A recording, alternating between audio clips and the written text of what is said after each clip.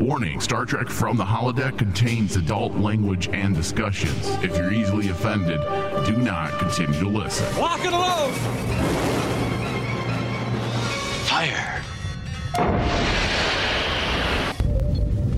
Holodeck 3 program is reinstated. Open sesame! Commander Klingon vessel.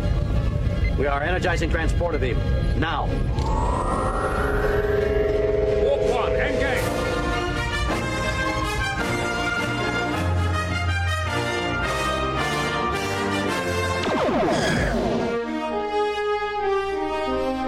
All right, hello, welcome everyone to Star Trek From the Holodeck. We are here for the very first discussion on the brand new Star Trek series, Strange New Worlds. I'm your host, Michael. And if you're a new listener, I have an ensign that's always at the helm, a forever ensign, much like Ensign Kim. Hello, David. And away we go. He has horrible theories that sometimes prove to be accurate. Not yet for this. Not yet for this. Not yet for this. And hopefully never. Listen to the rest of our shows to understand why. Okay, so we are here, Dave, and we made it. Star Trek Strange New Worlds is a series, when you think about it, that's 50 years plus in the making. Think about that.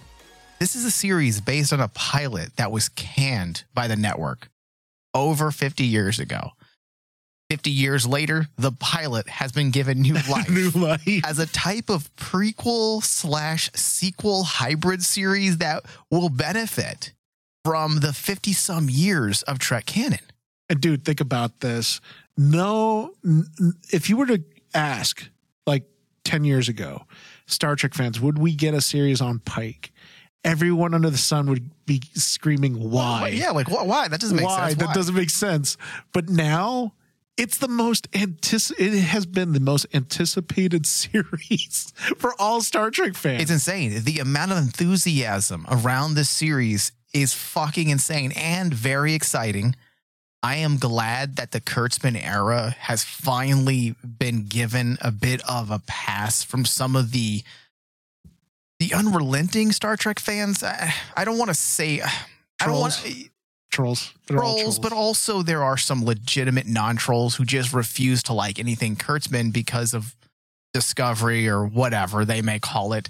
But at least this series seems to be the winning moment. Yeah. It seemed to have won over many of the naysayers because as of right now on Rotten Tomatoes, it's sitting at a 100%. Yes. And on the audience side, it's sitting at an 88%, which 88. I believe, could be wrong, is the highest rated Star Trek series in the last 30 years. Yes, it is. Well, I take that back. 20 years.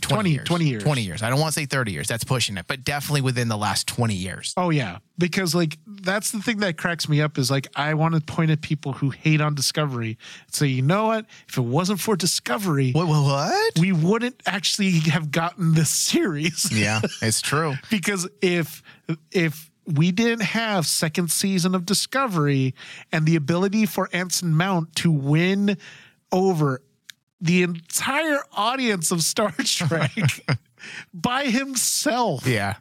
we would not have had this series. It's exciting.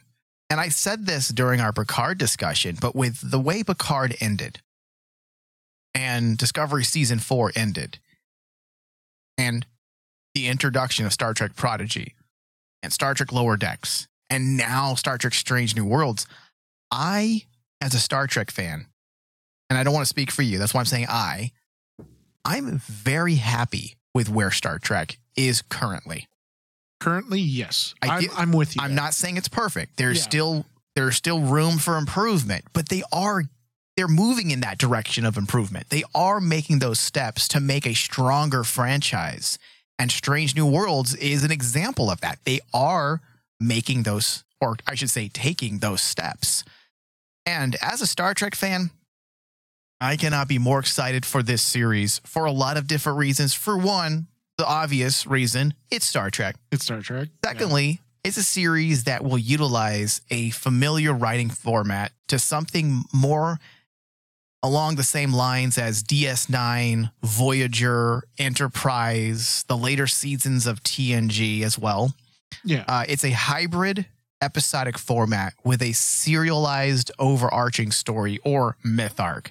Basically, and to keep it simple, close-ended episodes with emotional continuance for our characters. Yes. Things that happen to our characters in one episode, as well as events, will and can be used, but the focus is on the episodic. Yes. We have not had a series like that since Enterprise. I would even say more so Voyager. I would say Voyager because Enterprise kind of started veering away from it. They became, I would say, strictly serial in the last season. Yes. Maybe even the last 2 seasons. Also, the tone of the series felt lighthearted when it needed to be, bringing some of that classic original series levity back to Trek. Well, dude, that opening, arguably, It was perfect. is the perfect opening for a Star Trek series. You know, me and you have gone back and forth about how the opening of a Star Trek series is also important. You know, we grade Discovery on their opening, Picard on their opening, Lower Decks and Prodigy on their opening. This opening, that was, as soon as you hear Pike say the infamous monologue, the very beginning, that just sets the table perfectly. Yeah. You know, see, you're a practical kind of guy. I'm more of a Rios, if you will. Throw away my entire life as I know it for some ass. It's for some ass. I loved, and this is something I've been fucking harping on for a long time. For the most part, as our listeners know, I'm okay with the Kurtzman era of Star Trek. But the one thing that I've continued to say is, what happened to the sexiness of Star Trek? Yes. There is no sexiness. Very first 15 minutes of this series, we have Pike in bed with a lady. We have Spock shirtless. We have Rebecca Romaine looking sassy. No. Looking just hot. Hot. Even though she's been held prisoner. The new Sing chick, I think it's La'an. It's spelled L-A apostrophe A-N. La'an Sing. She is spicy as hell. They brought back the sexiness of Star Trek. And I'm not trying to be an overly masculine douche, but the sexiness has always been a part of Star Trek. So for them to bring that back in a series like this, it just feels perfect for this era in Star Trek. Yeah. I mean, even I was cracking up at the fact that there was a news article that Rebecca Romaine insisted that she had to wear a skirt because, in her opinion, that was like what they had in the original series. Yeah. So they have to actually dress like that. Yeah.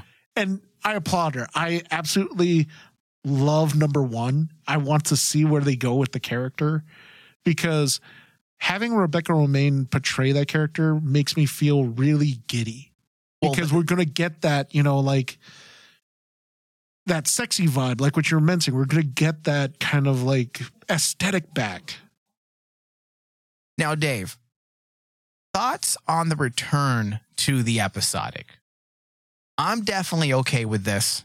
I'm a little cautious, only because I prefer serialized stories.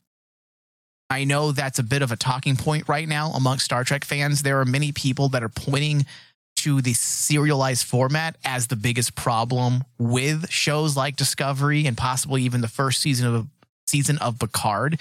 I've heard people saying that if you're stuck with a horrible story, you're stuck with it from beginning to end. Whereas if you're dealing with an episodic format, if the story doesn't quite work right, you can always move on to the next episode. To me, that's someone who says that they don't grasp the finer details of writing. You need to learn how to write TV, period. So I don't feel like the format choices has been the problem with any of our past iterations of Star Trek. No. It just comes down to fully understanding the world of Star Trek and having a definitive idea nailed down that you can bring into your show and then finish it with the proper closure.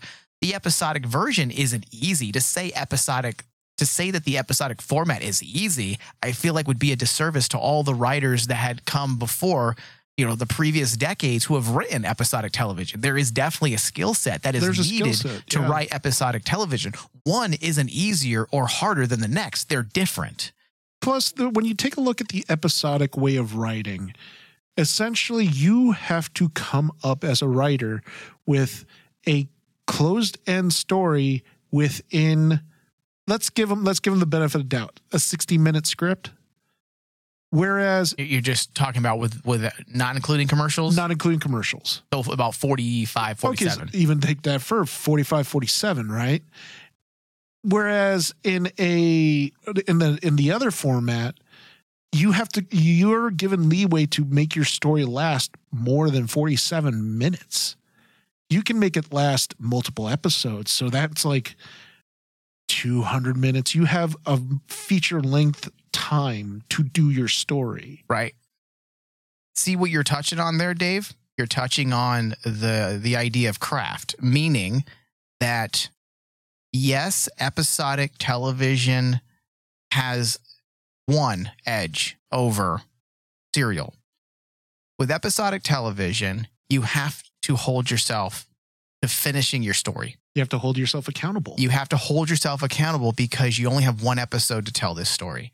There is no room to meander and drift into other things that may not matter. With modern serialized storytelling, there are a lot of writers who shouldn't be doing it in television because there are those I call them mid-section lulls, where they have a very strong 2, 3, 4 episodes. Then there's a middle section. This is very common with a lot of serialized TV that's kind of just there. Then you have the last 3 or 4 episodes that really drives home the series. And so sometimes a writer who's not as good as someone who can handle serialized television correctly will tend to veer off. And then it feels a little weak. There are those writing issues that we talk about. So that is the benefit with episodic television is you have to hold yourself accountable to getting your story out there and complete within a 45 to 50-minute time frame. Yes. So you have no issues then with this new format? Are you happy? Are you looking forward to seeing what they can do? Or are you going to miss that serialized format? Personally, I am really happy they're doing the episodic route with Star Trek because the more I've actually thought about it, Mike, episodic writing for television opens up the more of the possibility that they will do more philosophical stories tailored to Star Trek. You don't have to have like this overall branching philosophy story. You can have multiple. I mean, even the particular opening proved that, where they have this overall moral concept, this moral idea of a story being told, right? About 2 warring countries destroying each other and how peace has to remain in order for them to move forward and better their civilization.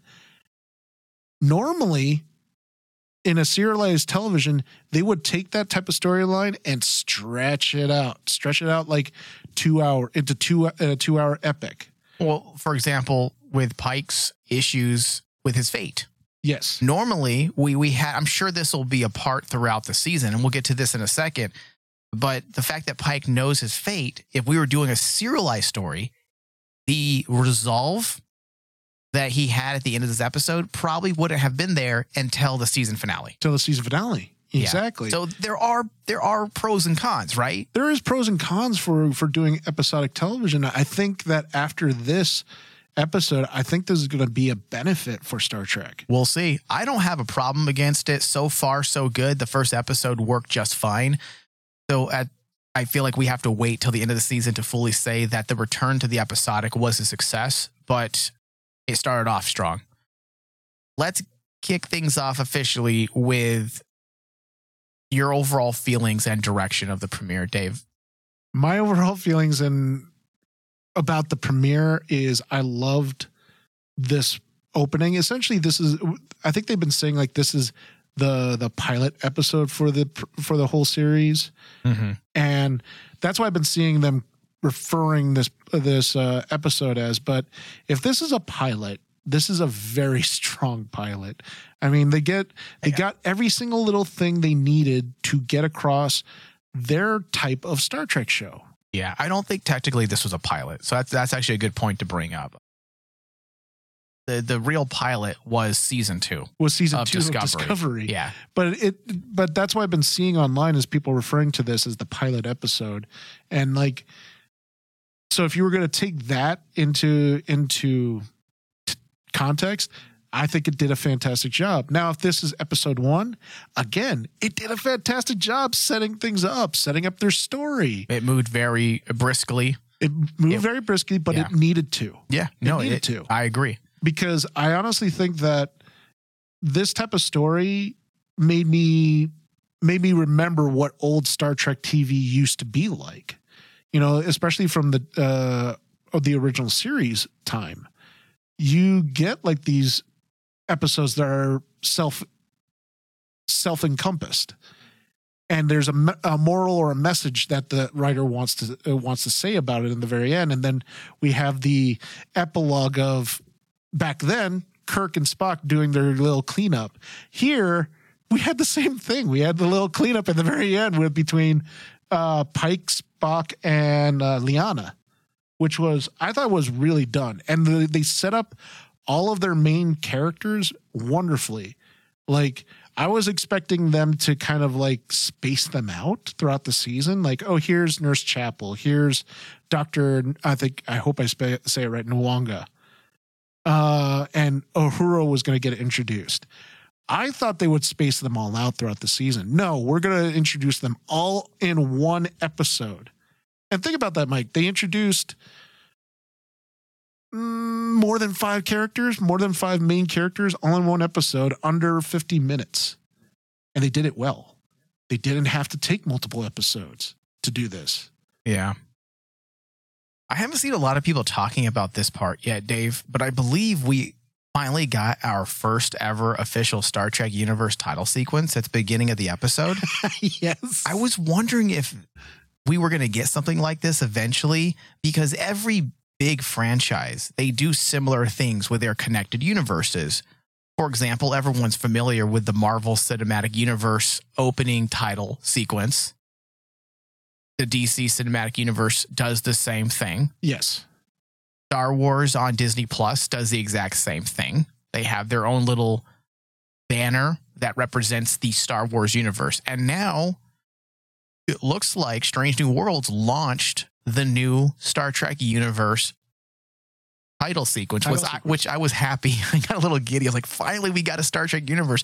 So chances are every series moving forward will probably open up with that Star Trek universe title sequence. Well, that makes me really think that they're really making Strange New Worlds their flagship. Yeah. Like the fact that they launched that with the series, and also their title sequence in the very beginning, you know, where Pike is saying, you know, space, the final frontier. We never had that. We never had that type of opening sequence that's synonymous with Star Trek till Strange New Worlds. I mean, if you look at Picard, are you talking about the new season? Yeah. The Kurtzman era? The Kurtzman era. You'd expect that in Picard, but we never got something like that. Discovery, me and you have talked on that. Well, what's he going to say, sense. Dave? These are the voyages of an old man. Exactly. Trapped in a robotic body. Exactly. And that's... to boldly go where Data has gone before. Like, come on. What's he? Dude, did you not get excited just hearing the Enterprise? Yes, and David, I was right giddy. There. I was giddy. I agree with you. Everything you just said. I thought this premiere was a great start with literally endless potential. One element that really helped to get the series started was its obvious connection to Discovery. Taking those big elements from the second season of Discovery that really defined Pike and Spock. Pike knowing his fate, the idea that he saved the universe, but in doing so, he was made aware of a future that was unavoidable. Yeah.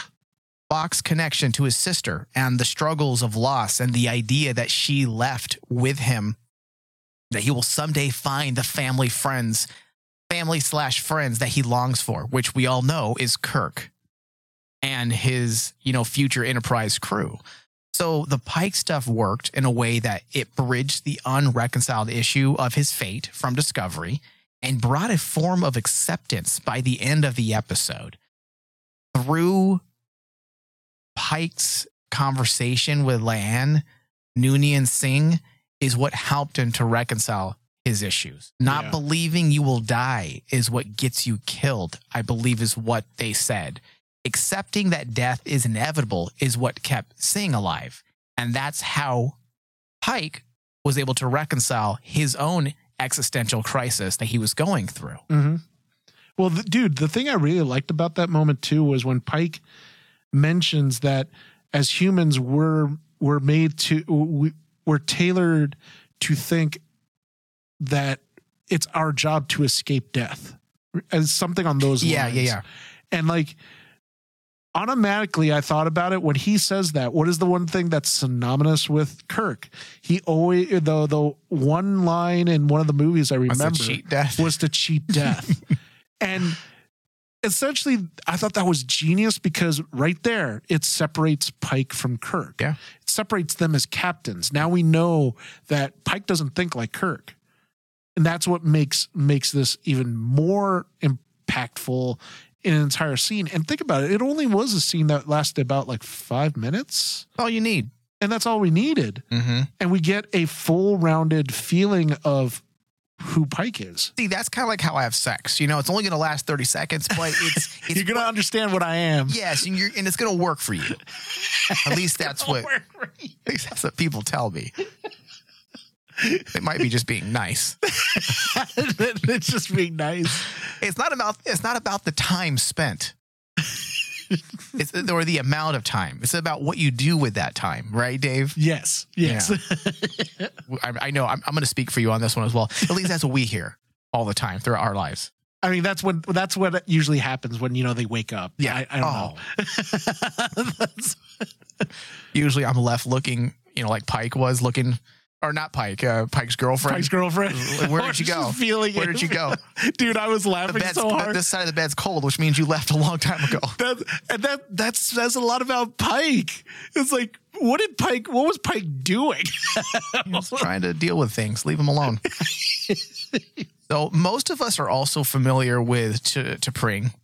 Yes. She was part of Spock's history in the original series. I believe they were engaged to be married at one point. And this will be an interesting aspect to see where they take this story thread, because we all know how that turns out. Yeah. So I'm assuming this aspect will be used to further flesh out Spock's complicated existence as essentially a son of two worlds, struggling between the Vulcan side and the human side, and his priorities with Starfleet, which was already brought to the forefront in a way that wasn't meant to be constructive when T'Pring said you're out gallivanting with the Enterprise. Obviously, she's already harboring a little bit of resentment with Spock's choices. So keeping with Spock, let's talk about Nurse Chapel. Why is this important?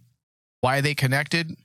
This was a character in the original series that was never fully utilized. There were allusions to a potential relationship between her and Spock in the original series. Yes. So the question here is, will we see the beginning of that here? Or will they ignore it? I have a feeling I'm not one for tons of relationships and shows. I'm not, even though I joke about shipping a lot and getting these characters to have sex and this is a good looking character. I'm not about random relationships. I don't need that in a show. If it's vital for a character's story, their character growth, then by all means put it in there if it fits in their story. If it's not needed, then don't force it. So I'm not a stickler for this. However, it would be consistent with canon and it would clarify those allusions in the original series. It would.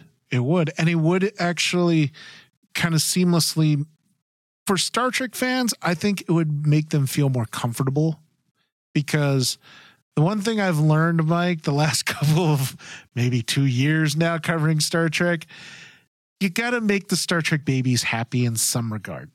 You don't destroy their toys. And we're throwing ourselves in that particular example of yours. I'm a Star Trek baby when it comes to things like that.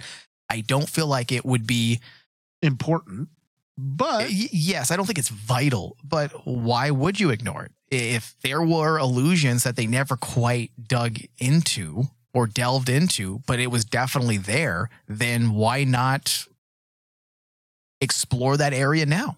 Especially since Nurse Chapel's kind of hot. Oh my God, dude. I was so giddy when I got to see Nurse Chapel because I was like going, why isn't she in her blue dress?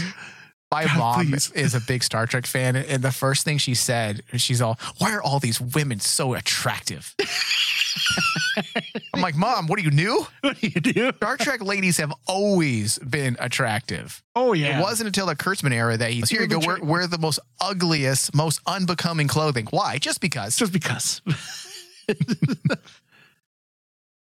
Yeah, so there's one other character, Dave, that we don't know anything about, but the name absolutely comes with a lot of history, and that's Laan Noonien Singh. Yes. This is a character that comes with some obvious history, and she is obviously a descendant of Khan. Yes. We know this because of her last name. How will they use this element? I'm not sure. I am intrigued, and I am very anxious to explore. And it's interesting that basically the way she acts and the way she talked to Pike about her history, she's very guarded about it. Yeah. So, and it makes sense. It makes sense. If she is part of Khan's lineage, his lineage is not the most stellar. Well, okay, David, that brings on another question then. Does she know? Oh, she has to. How? That's what I was like thinking. How, I'm like though? going, she has to know. When you think about what was just explored in Star Trek Picard season 2, what did they say about the 21st century? Not a lot is known because of the impending destruction due to World War III, nearly wiping out, what was it, like 60%, 30% of human life on Earth? Well, in the second season of Picard, they said that there's a lot of things that are unknown during this time period because of the chaos of the century. So would we fully know about Khan floating in space? Well, you got to remember when they brought the initial TOS episode where Khan makes his first appearance, they did have a history of him. They did know who he was. They knew of him because of his exploits. Right. Nearly toppling the governments or toppling governments during his reign, during the eugenics war. But in Enterprise, it was more of a myth. If you remember the Eric Sung storyline that included augments, they didn't mention Khan at all until the final episode. I want to say it was a 4-episode story arc. And I want to say in the final episode, they alluded to the myth of Khan. But I don't quite remember exactly how the storyline played out. But if memory serves me correct, they alluded to the idea that it was more of a myth about Khan. It wasn't a definitive fact. Yes. I'm going to look that up and rewatch the episode just so I can find my bearings and come back during our next discussion, because I have a feeling that this knowledge is going to be needed.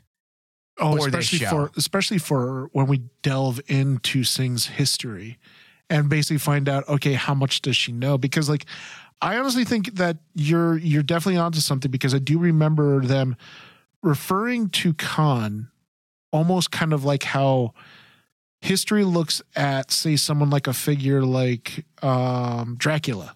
We know Vlad the Impaler really existed, but there's so much of his exploits that are talked about in mythical ways. That's how he's seen in history.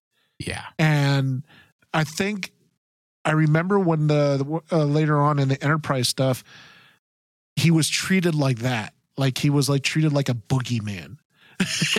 Yes, that was more or less how they handled it in Enterprise.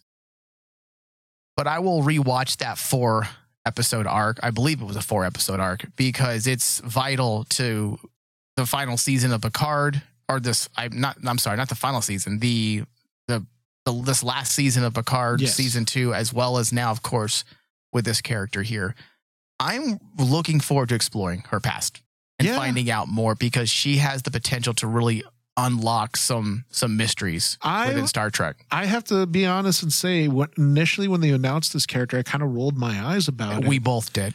About, oh, here comes a Khan-like character. But what they've done in this episode, they've won me over. I really want to know more about this character.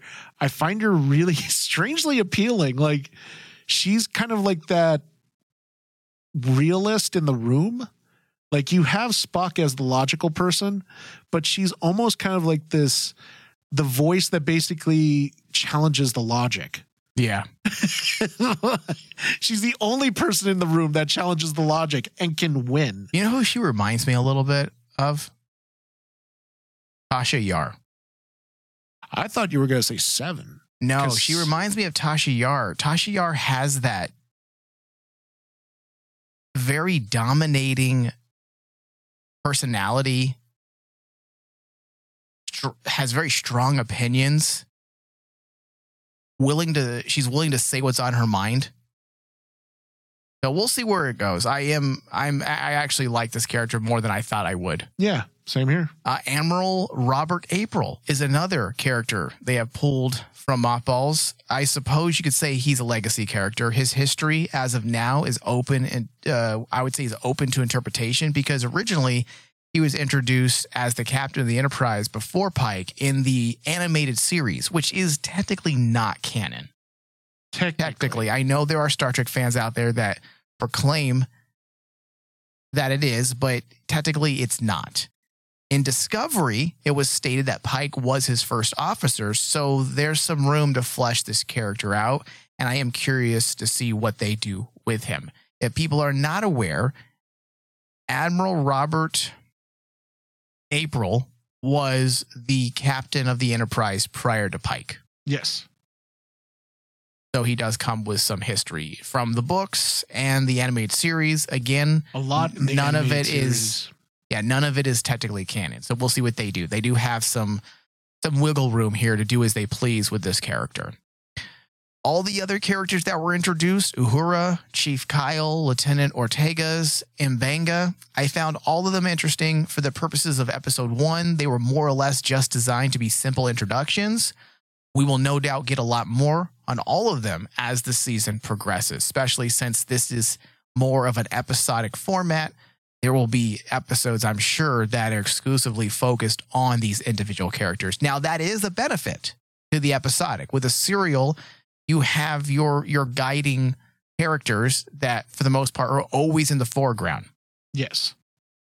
With episodic, you can veer away from that and focus on individual characters a little bit more. When it comes to the story itself, episode 1, being a sequel/prequel, used the events of Discovery's season 2 finale as a relevant plot point for the episode. Yeah. The events that led to an unorthodox first contact was brought on by the time wormhole created that took Discovery and her crew into the future. I've always liked this aspect of Star Trek due to its moral implications. Being an advanced civilization doesn't make us better than others. It makes us responsible for others. It makes us think about the consequences, and we have to take accountability of those consequences. And yes, and I like these messages because you can compare this or contrast this to how many people in today's society view our superiority to animals, and how, because they view us as superior, we don't have any type of responsibility for the neighbors that we share our planet with, which is all the other life. But the thing is, if we are superior, let's say, then we have an even greater responsibility. Yes. To take care of the ones that we may think are lesser.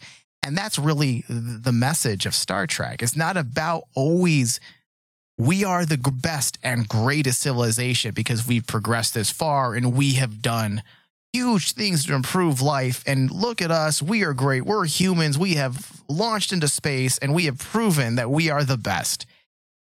we take what we've learned and we use it to form a type of responsibility, an ethical parameter, if you will, Yes. to make sure we govern ourselves and keep ourselves in check so that we can protect others. And Pike's disregard for General Order 1 highlights this. Oh, yeah, dude, did you not?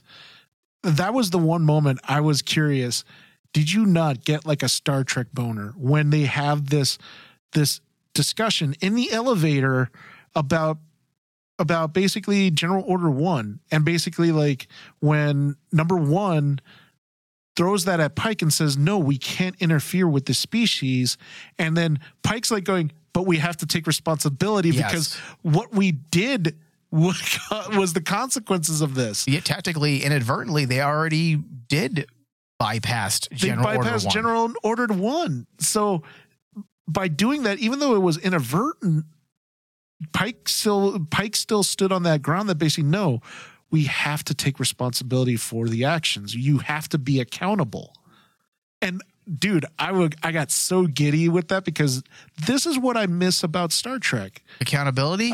Accountability, and also kind of like the characters themselves just legitimately discussing amongst themselves, hey, there are two sides of the argument. Mm-hmm. It's not just one-sided argument. There's always two sides of this. And like, I automatically thought to myself, if this was any of the other shows, if this was Picard, if this was Discovery, especially Discovery, if they were thrown into this, number one, they would not take Pike's stance. Because they would be basically go, no, we have to fix this our own way. And then they would try to find a way of fixing the whole process without actually doing what Pike did and take accountability and bring the species along with him. What you're trying to say, for the people who don't follow all of our discussions, is there's accountability. This is something we've talked about. We are fans of Discovery. We enjoy Discovery. Absolutely. But one of our problems we have with Discovery is there isn't a lot of accountability for the characters' actions. Mm-hmm. We wish there was more accountability and more consequences for poor choices. We don't have a problem with poor choices. Poor choices is what makes characters interesting. Exactly. But it's the writer's duty to take those poor choices that they have the characters do, and at the end of the day, they need to make sense of it so that they can then learn from their mistakes and recognize their errors. And that's why a moment like this in Strange New Worlds really works for me, because they do recognize the mistake they made. And then the responsibility they now have to correct that mistake. And the best part about all of this, Dave, is that it paved a way for the writers to craft some relevant social commentary on current events. And this is how you do it. The current so-called Second Civil War, as they mentioned, as some are also calling in our real world, the current culture war that is tearing apart the U.S. currently, it wasn't designed to point fingers at any one group. The writers weren't trying to take sides, but it was designed to stress the dangers of relentless infighting and the potential disasters that rise from such discord. And I love this because the message came at the ending of the episode, which was so fucking on par with the original series and TNG. Those final moments, as you mentioned, of the philosophical reflection. It was classic Star Trek allegory that sowed seeds of optimism and hope. And the thing that was cool about the whole episode with that notion was they started with that theme from the get-go. I mean, bringing in that clip from, I think it's The Day the Earth Stood Still, with that, it's a 1950s sci-fi film. Pike watching that and then basically having that moment when basically the main character of that movie is telling the Earth, hey, you have to abide what you're doing and be careful about nuclear weapons. And then all of a sudden that whole thing just comes to full circle in the very end when Pike essentially is playing that character and telling them, listen, this is what happened on my world. Yeah. You have to be careful about this infighting because all it can do is destroy you. Yeah. It was strong. I liked it. It was simple but effective. That's how some of classic Star Trek was worked out. It was simple. Sometimes comes with negative connotations, but it doesn't always mean negative. Sometimes simple is what works best. And with a format like this, the simple excels. Oh, absolutely. And that's why at the end of this episode, we're left walking away with a smile. We're excited to see what happens next because it does fit into that classic Star Trek box that so many of us are comfortable with.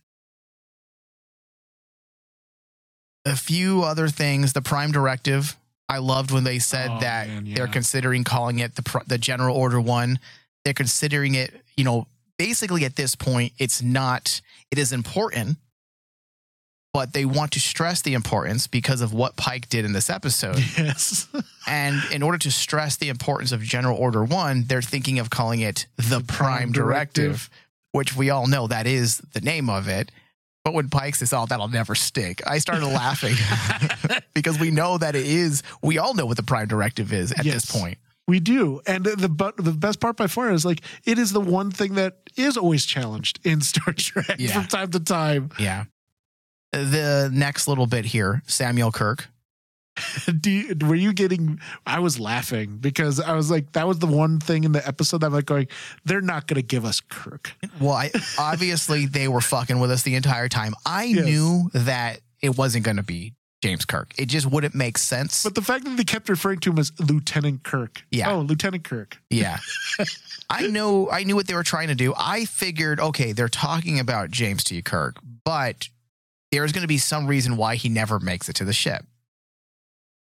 Just like they did at the beginning of the episode. There's going to be some reason why he never makes it because we know, based on canon, Pike never meets Kirk until the episode in the original series first season where Spock takes Pike back to the planet. I forgot the name of the planet now.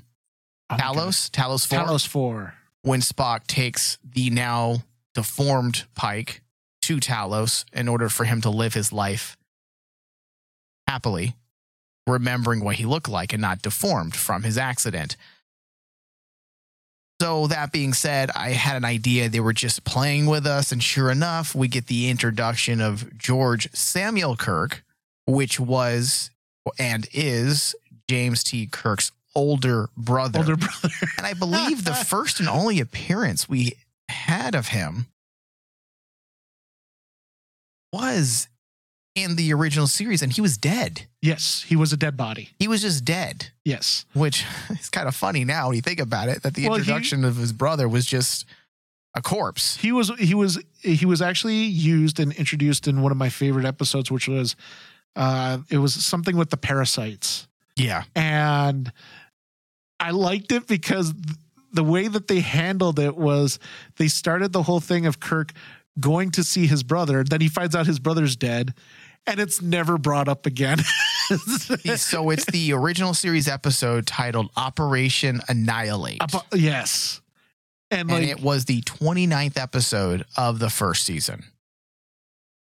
So if people want to check that out so you can get a glimpse of Samuel Kirk as a dead man. Also, Samuel Kirk was, I believe... No, that's it. A part of me thought this Kirk was going to be his father. No, he's too young. That'd be too young to be Captain Kirk or to be James T. Kirk.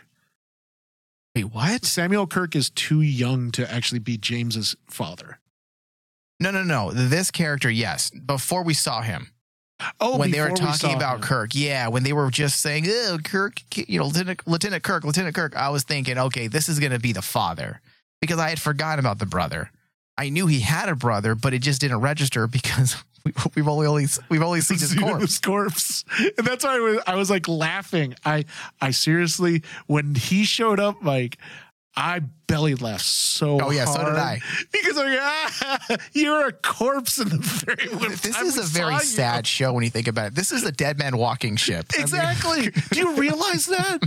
I was like going, oh my God, all these characters are going to die horrifically, except for we keep saying Spock. Pike technically doesn't die, but I mean, even Pike says he doesn't die, but he does. The life as he knows it ends. And if you think about it, I was about to say Spock doesn't die, but no, Spock dies. That is true. and I'm like going, oh wait, does that mean that Una's gonna die sometime in Strange New Worlds? Because that would suck. Yeah, we don't have any idea. We literally know nothing about Una. They can't do anything to Rebecca Romijn, dude. She has to stay with us. Okay, is there? Speaking of Una, are they like alluding to some type of relationship between her and Leanne? I think it's more or less that Leanne, just like as Leanne said, Una found her and basically saved her. So it's kind of the vibe I got was more or less like a mentor. Well, but what do you do to show gratitude when someone saves you? You have sex with them. Isn't that? That's not what you do? My God, Mike, no. At least I hope I thought that's what happens with Superman all the time. After he rescues like a young lady, he's like, oh, let me repay you. That doesn't work that way. No, that does not work that way. Oh, well, okay. We'll see. That's my theory. That's your theory? That's my big theory for the season. I'll be cracking up if that theory gets proven. And then you just go, see, David, I told you. If you save someone, they have sex with you. That's filthy. Okay, Dave, give me your final thoughts as well as your RMD score. My final thoughts for this episode, I am elated and happy how this episode turned out. I had some really, I hate to say it, Mike, I had some really high hopes for this. I know you did. Episode. Yeah. I was so excited for this. Did it fulfill all your expectations? It did. It really? did fulfill my expectations. Good. So I walked away with a big smile on my face and... Shut up, David. Throw something at you right now. If you do what I think you're going to do. And do not blow your load. I'm going to say this is a 99. 99. See, you can't throw anything at me. Is that 99? Is that the RMD critic speaking, or is that the Star Trek fan? That's the Star Trek fan. Star Trek fan is we 99. don't rate shows like that, Dave. If it was the RMD, I would give it a 92. Okay. In all seriousness, 92. That's more reasonable. Are you sure? I don't want to change your mind. Is that really your critic score? That is my critic score. Okay. 92 is I actually have it written here. I'm like, I have it written on my notes that basically score 100 with a question mark or 92. Listen, I was about to do the same thing because I felt like this episode just hit on all the classic Star Trek wants and desires. So when I realized that it was just feeding into everything I wanted from Star Trek, I realized that was my Star Trek fan. Mm-hmm. So I had to reevaluate. And I ultimately, as a critic, being objective, is a 91% for me. So that comes out to be a 92. We always 92. round up for our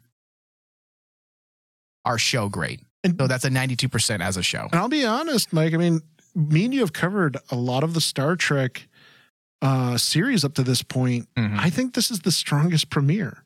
I honestly think that this was the strongest premiere. No, it is. Out of Discovery, Picard, I guess I don't know. I don't like to throw Lower Decks and Prodigy in just because they're kind of in their own field. They're both very good. Yeah. But it's hard to it feels weird comparing them to live action. But yeah, I would agree. I would definitely agree with that, Dave.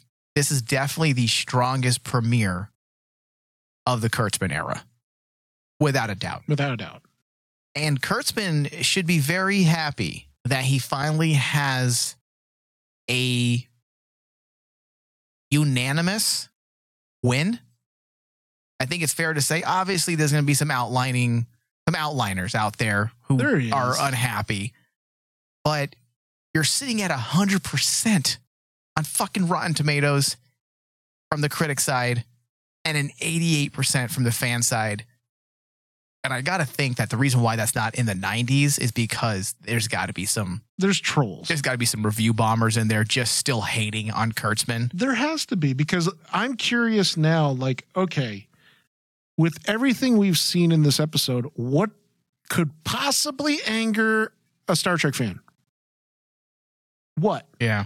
That's what I would tell. That's what I would tell like Star Trek fans who would criticize this series is like, okay, what is wrong with it?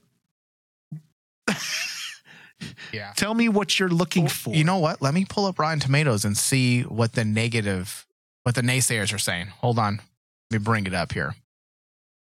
I told myself that I wasn't going to even care or look at what the bulk of the Star Trek fans are saying, because I don't even care. Like our show is unique from other shows because we're void of the ridiculous, over the top, controversial discussions and hating on Kurtzman. That's what so many of these Star Trek podcasts do nowadays. They just fucking shit on Star Trek. I'm like, are you even a Star Trek fan at this point?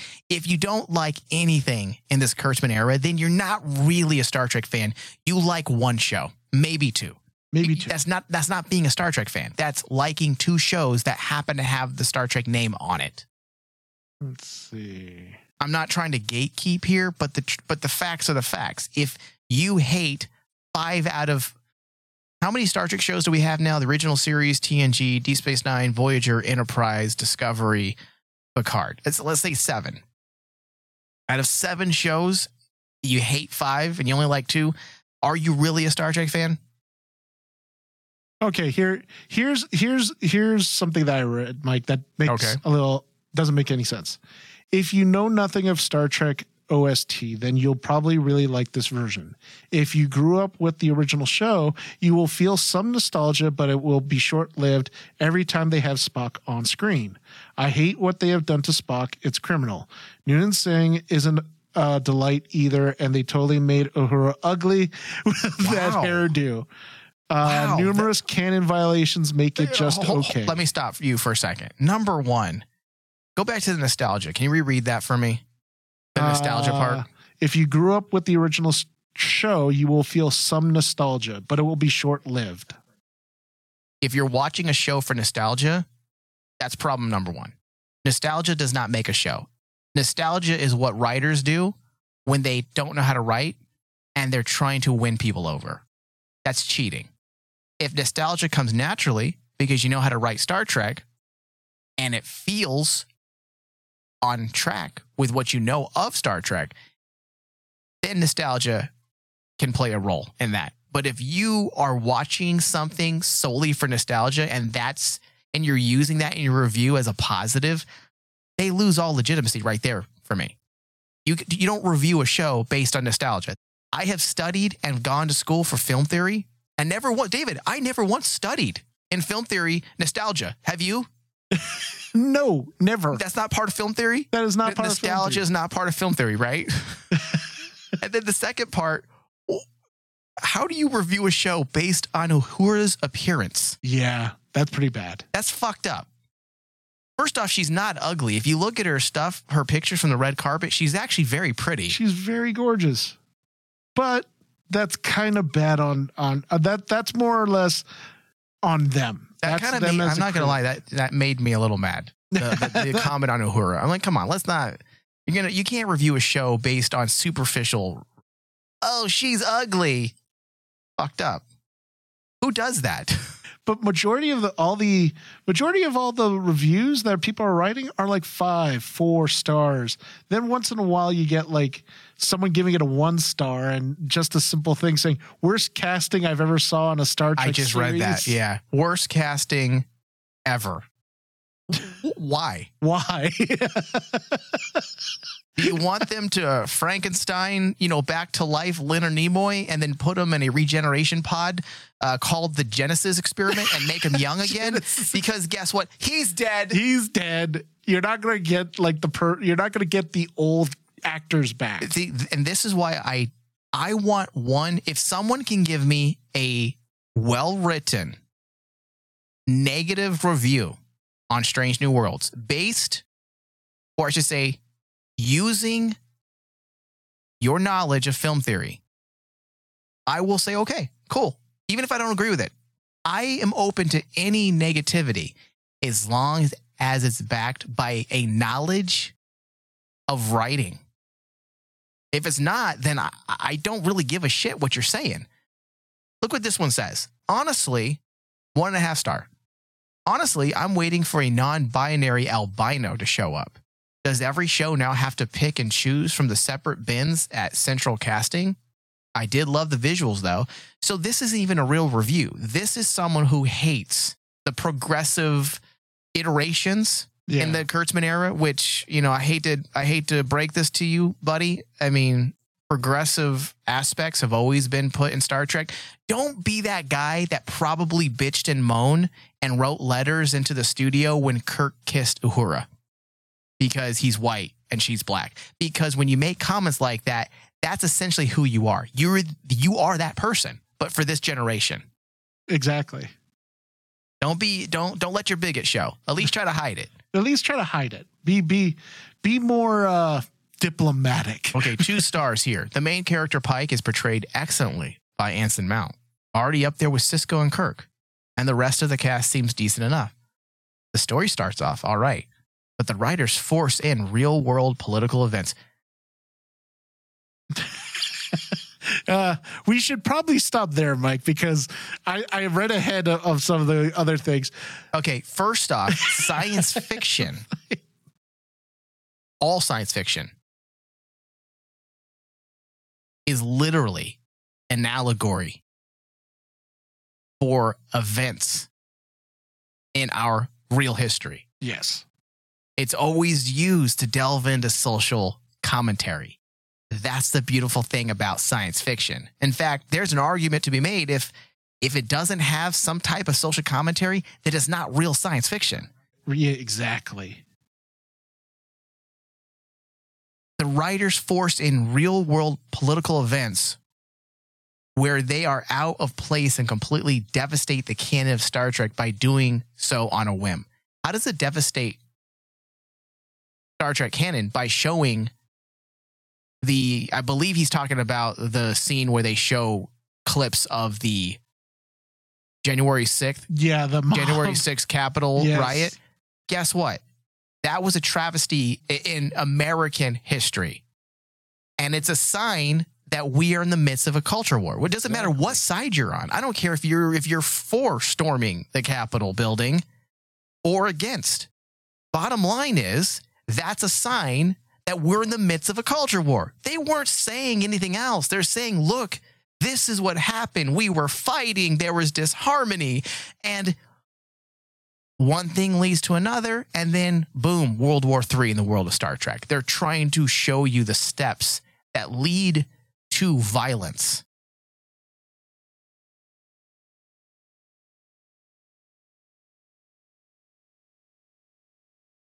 Yeah. This is why when people write negative reviews of something, I don't pay attention. Because it's never based on actual knowledge. It's based sheerly on your subjective feelings at that time. You know, guys, you know the Maquis and the Cardassians themselves are literally ways that the writers of Star Trek in the 90s delved into current political commentary, things that were going on at that time. You may not realize it because you might have been really young, and you may not think about it now when you go back and rewatch because it's old history. This isn't new.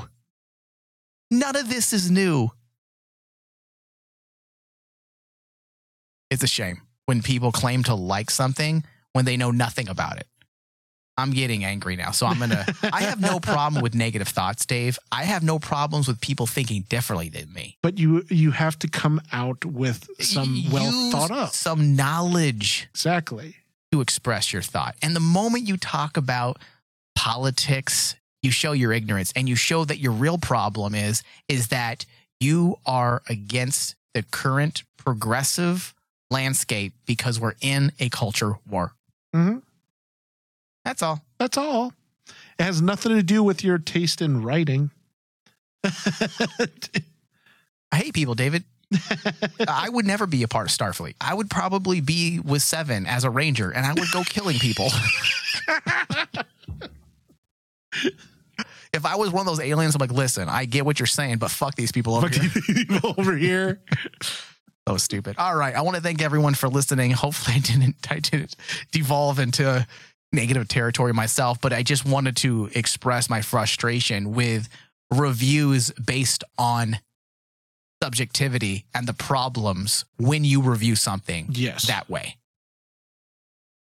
Because, David, you and I could sit here all day talking about our own subjective feelings and completely pick apart every single episode of every single Star Trek series based on our own subjective wants, needs, political thoughts, but we don't let that seep in. All right.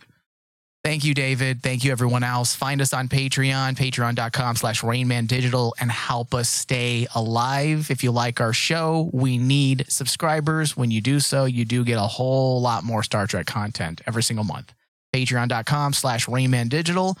Thank you, David. Thank you. Live long and prosper. I couldn't help but notice your pain. My pain? It runs deep. Share it with me. End simulation.